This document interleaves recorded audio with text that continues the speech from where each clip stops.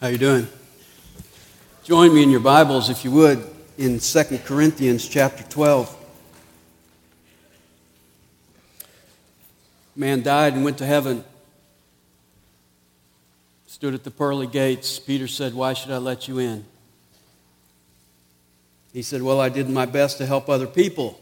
Peter looked and said, "I really don't see a record of that. Can you give me an example?" He said, "Well, I was driving down the road and I passed a small diner. Saw a group of Hell's Angels bothering a little old lady. They had knives and guns flashing. I could tell they were ready to beat her and rob her. So I pulled over, jumped out, grabbed the leader, spun him around, punched him in the face, and shouted, 'Pick on someone your own size.'" Peter said, "Wow, that's impressive. We don't see that kind of courage much.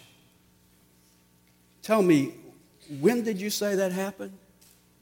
He said, "About 5 minutes ago."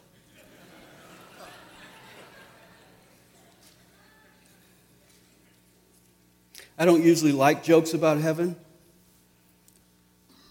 because for the most part they usually aren't funny and they're often misleading because Peter isn't going to be at the pearly gate in heaven. And there's only one way into heaven, and it isn't punching a Hell's Angel.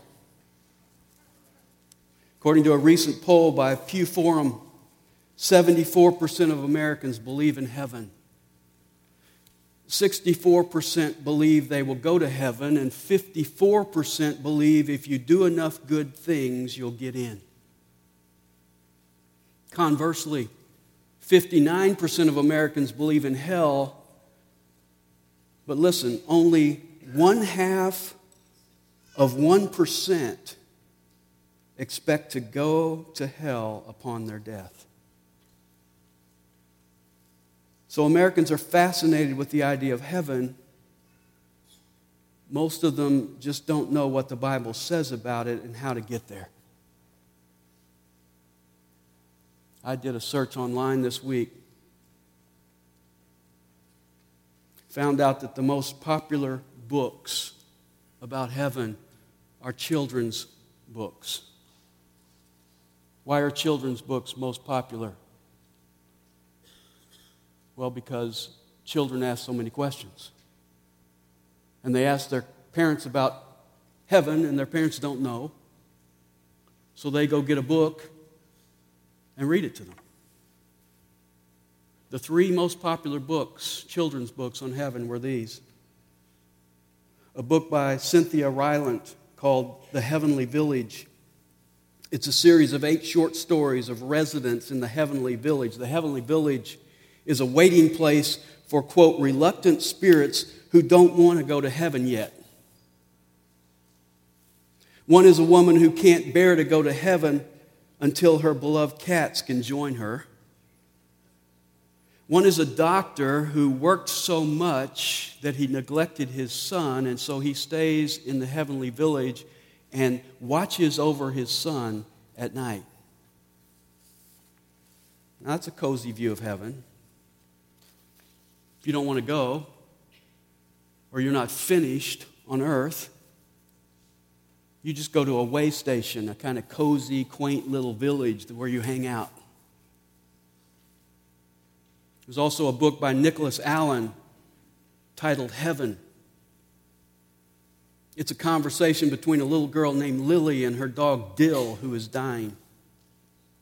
Dill is comfortable with dying because he knows he's going to like it up there. He believes heaven is full of bones with lots of meat left on them, hundreds of lampposts, and foul-smelling odors all over the ground. In Lily's mind, heaven is home to a carnival where all the rides are free and you're never sick once. They're having a conversation about heaven. And their conversation is interrupted when Dill is led away by angels, dogs with wings. Lily is overwhelmed with sadness for several days until she finds a stray. And with Dill looking down from heaven, she seeks to give her new dog heaven on earth. Bones, lampposts, and stink. I guess the application is you get to make heaven whatever you want. And you should try to make your life here a carnival. Third book is called What's Heaven? It's by Maria Shriver. Yes, Arnold Schwarzenegger's wife. It's a mother-daughter conversation about heaven, and the little girl asks some really good questions about heaven, but the answers are sadly lacking. And I'll share a couple of them with you in a minute. You know, these books left me wondering, why do children seem to be asking all the questions about heaven? And why do adults have such lame answers? And why are so many adults resolved to have their view of heaven determined by what they heard when they were 4 years old? Or just distract themselves from the subject by telling jokes all the time? So today I want to answer some questions about heaven. Because in 2 Corinthians chapter 12, Paul tells us that he went there. Look at verse 2. I know a man in Christ who 14 years ago, whether in the body I do not know, or out of the body I do not know, God knows, such a man was caught up to the third heaven.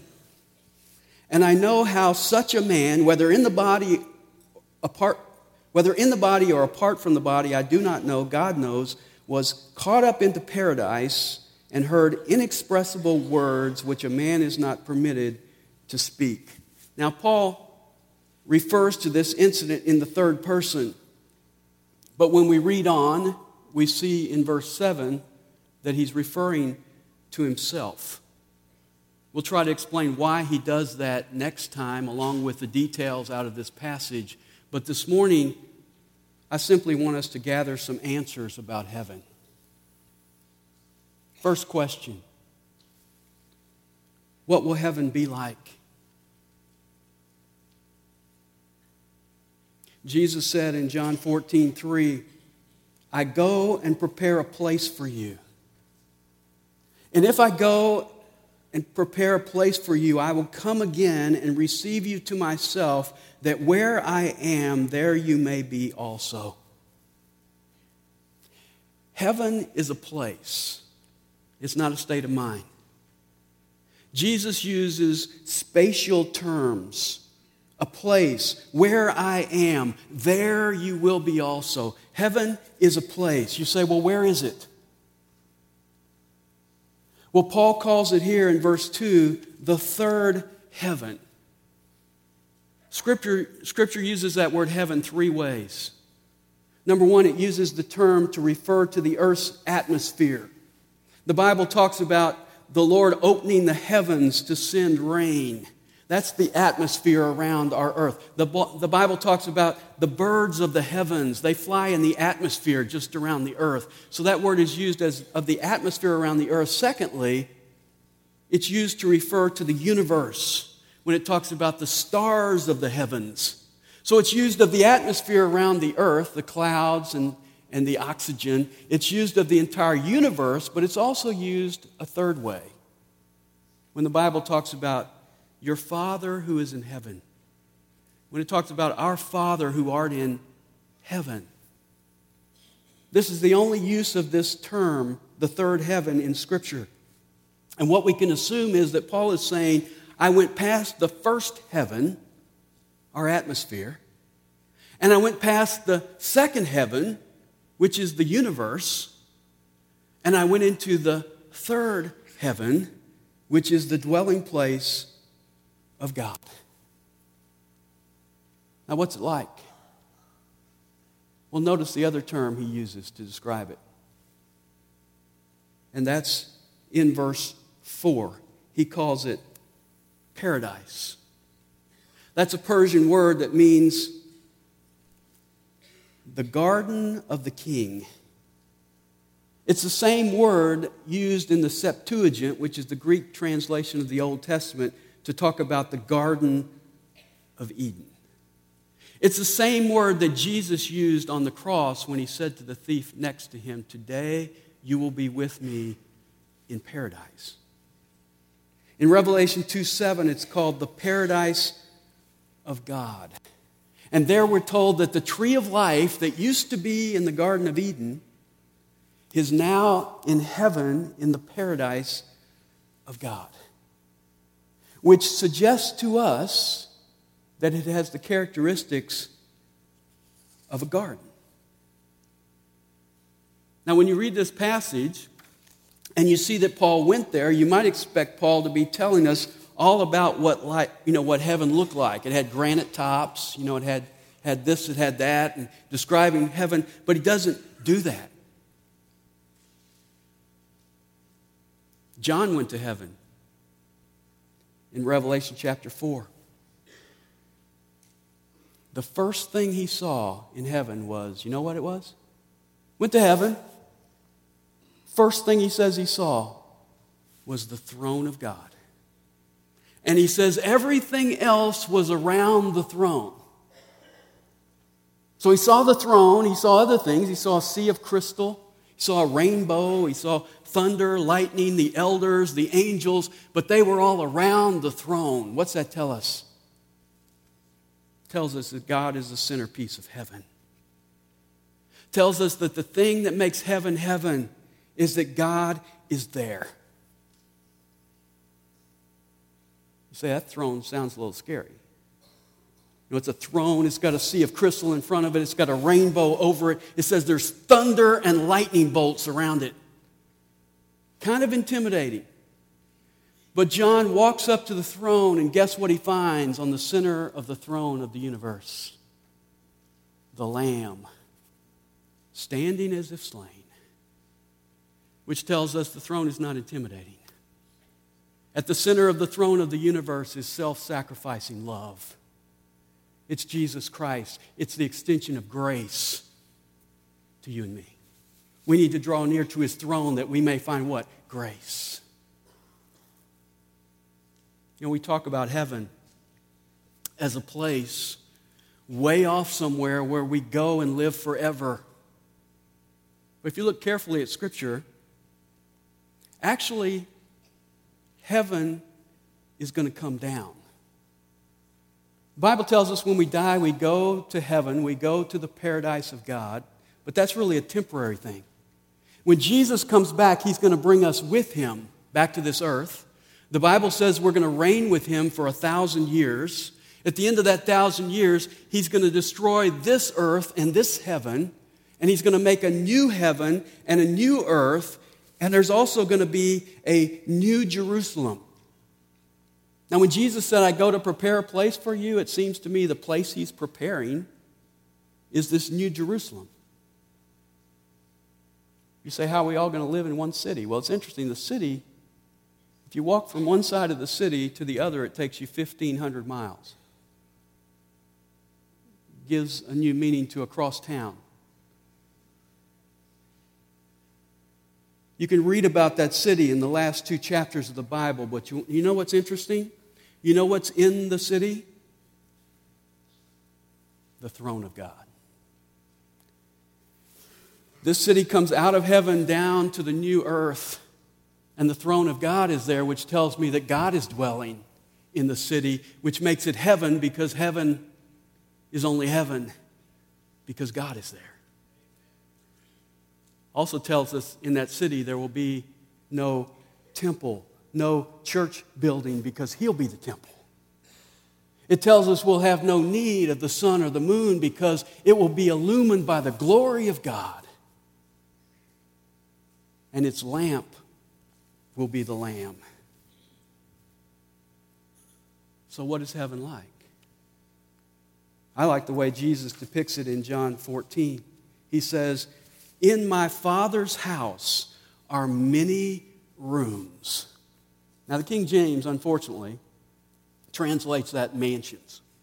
And people have run with that. You know, when I get to heaven, I'm going to have a mansion. What's a mansion look like? Well, it's on about 20 acres. I got a fence around it, no trespassing. Got my own little space over here with my big mansion, and I'm going to live there in seclusion.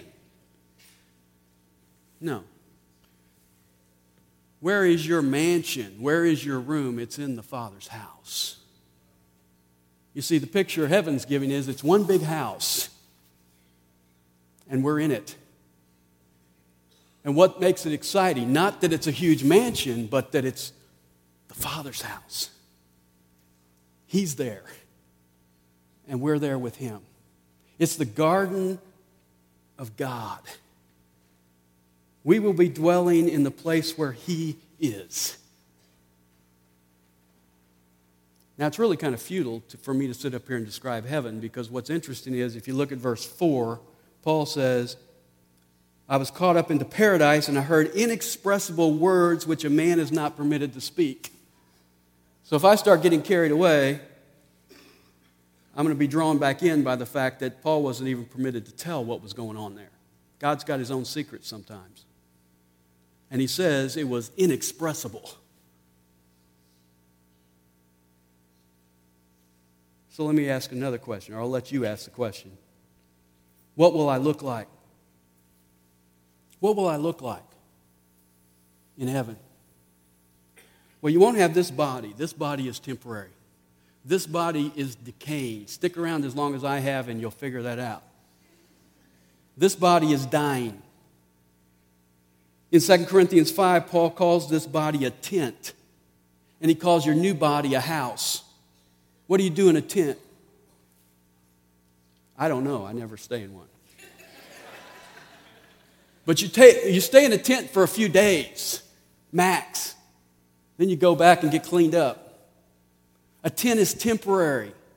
This body is temporary. But when we leave this tent, we have a house, which is permanent. Paul uses two terms in 1 Corinthians 15 to describe our earthly body. They are perishable and they are mortal. What do we call perishables? Those are the things we buy at the store that have a date on them. They're going to be bad on such and such a date. You find something in your pantry that's out of date, what do you do with it? You throw it away because it's perishable. He uses two terms, perishable and mortal, to describe this body, but he uses two terms to describe our new body, and those are imperishable and immortal. As a teenager, Joni Eareckson had a spinal cord injury that paralyzed her for life. She hasn't let that slow her down. In spite of her handicap, she's ministered to millions of people through her books and through her artwork. She can't use her arms and hands, but she paints with a paintbrush in her mouth. Beautiful pictures. As she considered the idea of her resurrection body, here's what she writes in her book, Heaven, Your Real Home. I, with shriveled, bent fingers, atrophied muscles, gnarled knees, and no feeling from the shoulders down, will one day have a new body, light, bright, and clothed in righteousness, powerful and dazzling.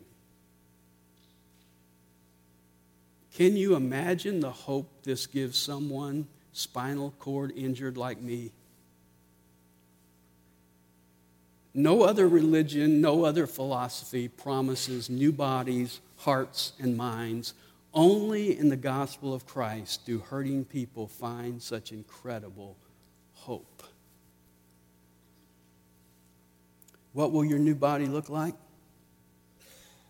The popular children's books tell you you'll be an angel. No, it's better than that. Philippians 3:21 says we will have a new body just like Jesus' resurrection body. What was his resurrection body like? He told his disciples in his resurrection body in Luke 24:39, touch me. I'm not a spirit. I have flesh and blood. He's in a body similar to this body, but a glorified, eternal, permanent body, different from this body. You say, well, if we're all like Jesus, does that mean we'll all look alike? No. Remember when Jesus went up on the mountain and was transfigured in front of the disciples? Guess who showed up? Moses and Elijah. How did they know they were Moses and Elijah? I always say they wore name tags. That's not the point. The point is they were Moses and Elijah. You could tell they were Moses and Elijah. They were still Moses and Elijah. They looked like themselves, but they were in glorified bodies. God's too creative to have us all look the same. You say, well, will I be reunited with my loved ones? Of course you will. That's the whole point of 1 Thessalonians 4:14-18. It talks about Jesus coming back, and it says, comfort one another with these words. Because they were worried about people who had died. They were thinking they're not going to make it. And he says, the dead in Christ shall rise first, and we will be caught up together with them to meet the Lord in the clouds. Heaven will be a joyful reunion. You say, well, I just have a question. It's not about me, it's about a friend, but will I be married in heaven? Yes and no. You won't be married to your spouse. Jesus makes that clear in Matthew 22:30. He says you'll neither be married nor given in marriage, but you will be like the angels. Not angels, but like the angels in that regard. That's why you say at your wedding, till death do us part. Some of you guys are romantic. You tell your wife, I'm going to love you. I'm going to be with you forever. Well, marriage is for this lifetime. But you will be married. Your husband will be Jesus Christ. And we are his bride. And we are all part of his family. So the idea that when you get to heaven, you're going to go to the mansion and you're going to hang out with your family and keep everybody else out is a false view of heaven, because in heaven, what's going to happen is your family's going to get bigger. And I can't wait to get to heaven and fellowship with some people up there. I can't wait to sit down and talk to David and Daniel and Moses and Noah and Paul. That's part of the joy of heaven, will be that kind of fellowship there. You say, will I see and remember what happened on earth? The martyrs in heaven in Revelation chapter 6 remember what happened to them on earth. And they're very interested in what is happening currently on earth. In Revelation 19, when Jesus comes back, he brings those in heaven with him. I think we have to know what's going on. He can't just say, let's go. Where are we going? We're going to know what's going on earth. In fact, Hebrews chapter 12 and verse 1 says, we are surrounded by a cloud of witnesses. I take that to mean there are people that have gone on ahead that are cheering me on today. The rich man in Luke chapter 16 could see Lazarus from his vantage point in Hades.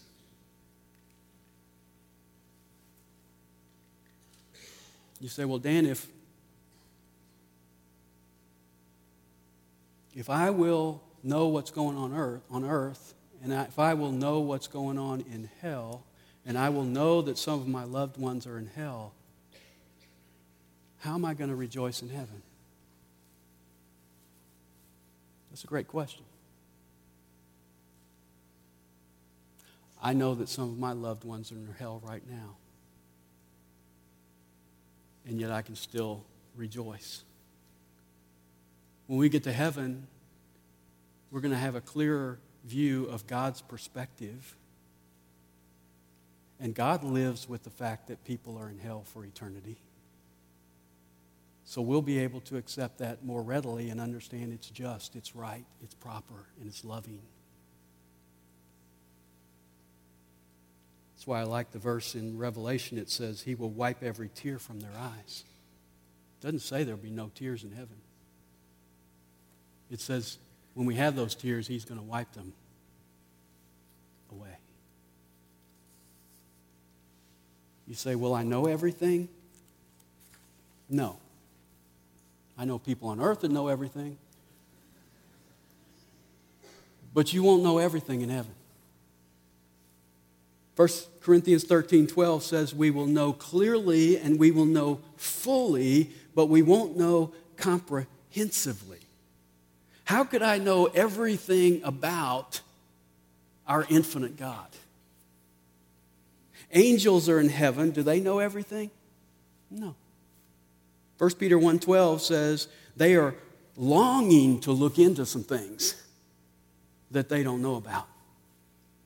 One of the things that will happen in heaven is that we will spend eternity learning more and more about God. Ephesians chapter 2 and verse 7 says, in the ages to come, He will show us the surpassing riches of His grace and kindness toward us in Christ Jesus. You see, we can never fully know God's grace because it's limitless. It's infinite. It just keeps coming. And we're going to learn more and more and more in the ages to come about His grace and about who He is. You say, well, what will I do with all my time in heaven? I mean, forever. Maria Shriver says in her book that heaven is a beautiful place where you can sit on soft clouds and talk. You know, that's good for about 2 hours. Why would God make such an intricate body for us to dwell in if all we're going to do is sit on soft clouds and talk? A lot of people are apathetic about heaven because they have the idea it's going to be boring. John Eldredge, in his book, Journey of Desire, said, nearly every Christian I've spoken with has some idea that eternity is an unending church service. We have settled on an image of the never-ending sing-along in the sky. One great hymn after another, forever and ever, amen. And our hearts sink. Singing forever and ever, that's it? That's the good news? And then we sigh and feel guilty that we aren't more spiritual. We lose heart and we turn once more to the present to find what life we can. Heaven is not an unending church service, even though I like church service. That's probably because I get to talk. In fact, Revelation 21:22 says, there is no temple because we won't have to be drawn to God. God's going to be living there with us. Worship will be a way of life. It will be continual praise coming out of our mouth to the Lord. Will there be activities in heaven? Of course there will. Revelation 22:3 says we will serve Him. There will be work in heaven. Work is not bad. God did work in Genesis chapter 1. Work was established for us before the fall. Work didn't come as a result of the curse. Work became difficult because of the curse. In fact, Revelation 21:5 says there'll be no night, which means you won't have to sleep. You'll have continual energy to work 24/7 if you want to. And Revelation 22:5 says that part of our work will be reigning. That's amazing to me. God has decided we will actually help Him run the universe. We're promised in places that we will sit on Jesus' throne with Him and reign with Him. He tells a parable, I think it's in Luke 19. Talks about the faithful servants. We're told, you're going to have authority over 10 cities. you're going to have authority over 5 cities. You see, it seems to me that salvation is a gift, but there are rewards that God is going to give us, and some of those rewards are going to involve reigning over more and more places. Some of us might simply be reigning over one city like Allenville or something. Sorry I threw that in. Revelation 14:3 says we will rest in heaven. You say, well, how can we rest if we don't need to sleep? How did God rest? He didn't need to rest. He created for 6 days and then he rested on the 7th day. What's that tell us? It says that means he did something else. We're going to do something else besides just work and reign. I kind of look at it this way. I mean, you look at Jesus. Jesus was in his resurrection body. It's different than this body because what did he do? He ascended up into heaven without a spacesuit. Went right past this atmosphere and up into heaven. That tells me you can get around in your new body. I love to travel. When I get to heaven, I'm planning to explore the universe and beyond. In fact, in the New Jerusalem, it says there are trees, there are rivers, there are streets. There will be all kinds of activity going on. I like sports. I plan to play sports. The Bible doesn't say there's anything wrong with sports. Paul uses sports analogies. Sports is wrong when it becomes your idol, but it's not wrong. In fact, I challenge you to a game of hoops when we get there. You'll be able to dunk. Randy Alcorn captures it this way in his book, Heaven. And if you want a book on heaven, it's Heaven by Randy Alcorn. He says, it's the place where we will be fully at home. We will no longer be homesick for Eden. We will experience at last all that God intends for us because the joys of heaven will overflow from the multifaceted wonders of God. Heaven will be endlessly fascinating, just as God is infinitely fascinating. You say, well, Dan, I hate to ask this, but will we eat in heaven? Jesus cooked and ate fish and bread with his disciples after his resurrection on the shore in John 21. And I point out he cooked because real men cook.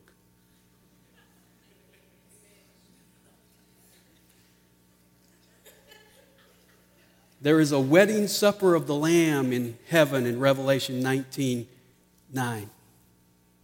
Jesus said the kingdom of heaven is like a man who held a great feast and invited people to come. Heaven is not going to be a funeral. Heaven is going to be a feast. Somewhere along the line, we got the idea that hell's going to be a party and heaven's going to be boring. That's a complete lie. Hell is going to be torment. Heaven is going to be a feast. It's going to be a joyful feast. Will there be animals in heaven? I could answer this further, but let me just throw out one simple proof that there will be. When Jesus comes back in Revelation 19:11, he's going to be riding on a white horse. There's at least a white horse in heaven.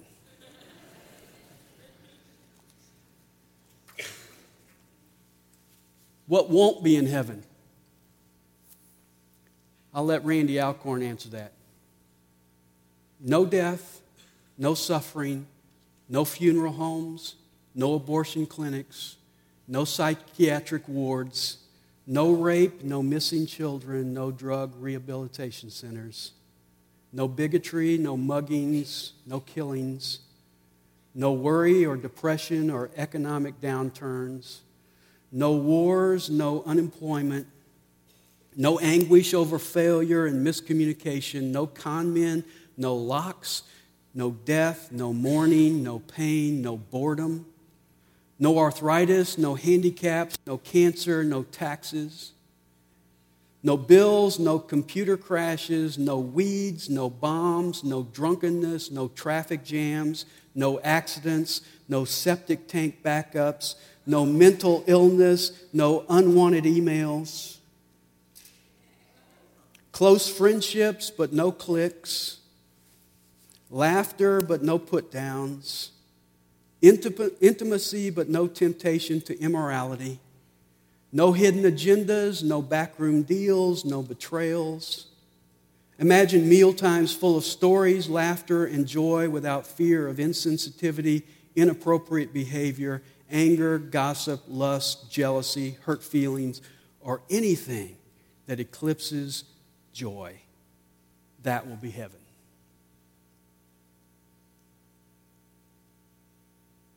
One final question. How can I know for certain I'm going to heaven?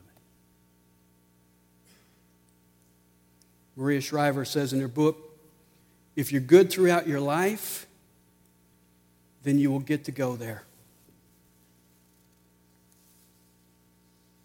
If only 0.5% of Americans think they're going to hell, that means over 99% think they're going to heaven. Jesus would beg to differ. He said, wide is the gate and broad is the road that leads to destruction, and many enter through it. But small is the gate and narrow the road that leads to life, and only a few find it. Heaven is not our default destination. We don't go to heaven automatically. The jokes that start, the man died and went to heaven, assume that, but it's not true. What got Adam and Eve thrown out of the Garden of Eden? It was sin. And it's sin today that keeps you separated from God, separated from the paradise of God, banned from being there. And you can never do enough good things to compensate for your sin. The Bible says, if you have broken one law, you have broken them all. Law is like a big mirror. You hit it in one place and break it, and it shatters the whole mirror. You're guilty of it all. God's standard to get into heaven is 100% perfection. You have to be perfect, and He doesn't grade on a curve. In case you think you are perfect, the Bible says all have sinned and fall short of the glory of God. What is the glory of God? The standard of perfection of God. You fall short. We like to say, well, I'm at 91%. I'm better than she is. She's only at 62. Doesn't matter. You fall short of God's standard, which is perfection. And the Bible goes on to say, the wages of sin is death. So the default destination is hell. That's the bad news. But God has some good news. And that good news is that Jesus died on the cross for your sins. Jesus died on the cross in your place. And on the cross, He said, it is finished. That's like saying, paid in full. Your salvation is accomplished. And then He rose to conquer sin and death. And now He lives today still saying, no one comes to the Father except through me. You can come back to God. You can get around that separation and return to your loving Heavenly Father, and it's all through Jesus. He is the door. He is the way. So in closing today, I want to ask you, have you come to Jesus Christ? Jesus said to the thief hanging next to Him on the cross, today you will be with me in paradise. You see, He didn't die that day and go up to the pearly gates, and He wasn't asked, why should I let you into heaven? If he had, his answer would have been, I don't really have anything. I don't have any good deeds. Why? He's being executed for his deeds. He was a thief. If he went to the pearly gates and they said, why should we let you into heaven? He would have to say, it's because I trusted that Jesus Christ is the King. I looked over at him next to me and he was bloody and dying. He didn't look like a king. But I said to him today, when you come in your kingdom, remember me. I recognize that bloody, dying man next to me, that perfect man is the King of Kings and the Lord of Lords. And they would have said in heaven, we don't have a record of that. When did that happen? And he would have said, 5 minutes ago. You see, that's all it takes. It doesn't take your works because they can't get you there. It takes you entrusting your life to Jesus Christ, just like that man did 5 minutes before he faced the end. Can you say that today? Can you say, I have entrusted my life to Jesus Christ? I have acknowledged him in my life to be my King and my Lord? If you have, then you can say with confidence today, I'm going to heaven. Not because of anything I did, but because eternal life is a gift of God that comes to me by simple faith in Jesus Christ. As you contemplate that question, whether you have done that today, we're going to close our service with a song. And if you are not sure about your relationship with Jesus Christ, and I invite you today to come forward, grab me and let's talk. Because I would love nothing more than to show you how you can be sure that you have that relationship with Jesus Christ and to know that your future in heaven is secure. Let's stand as we close our service together.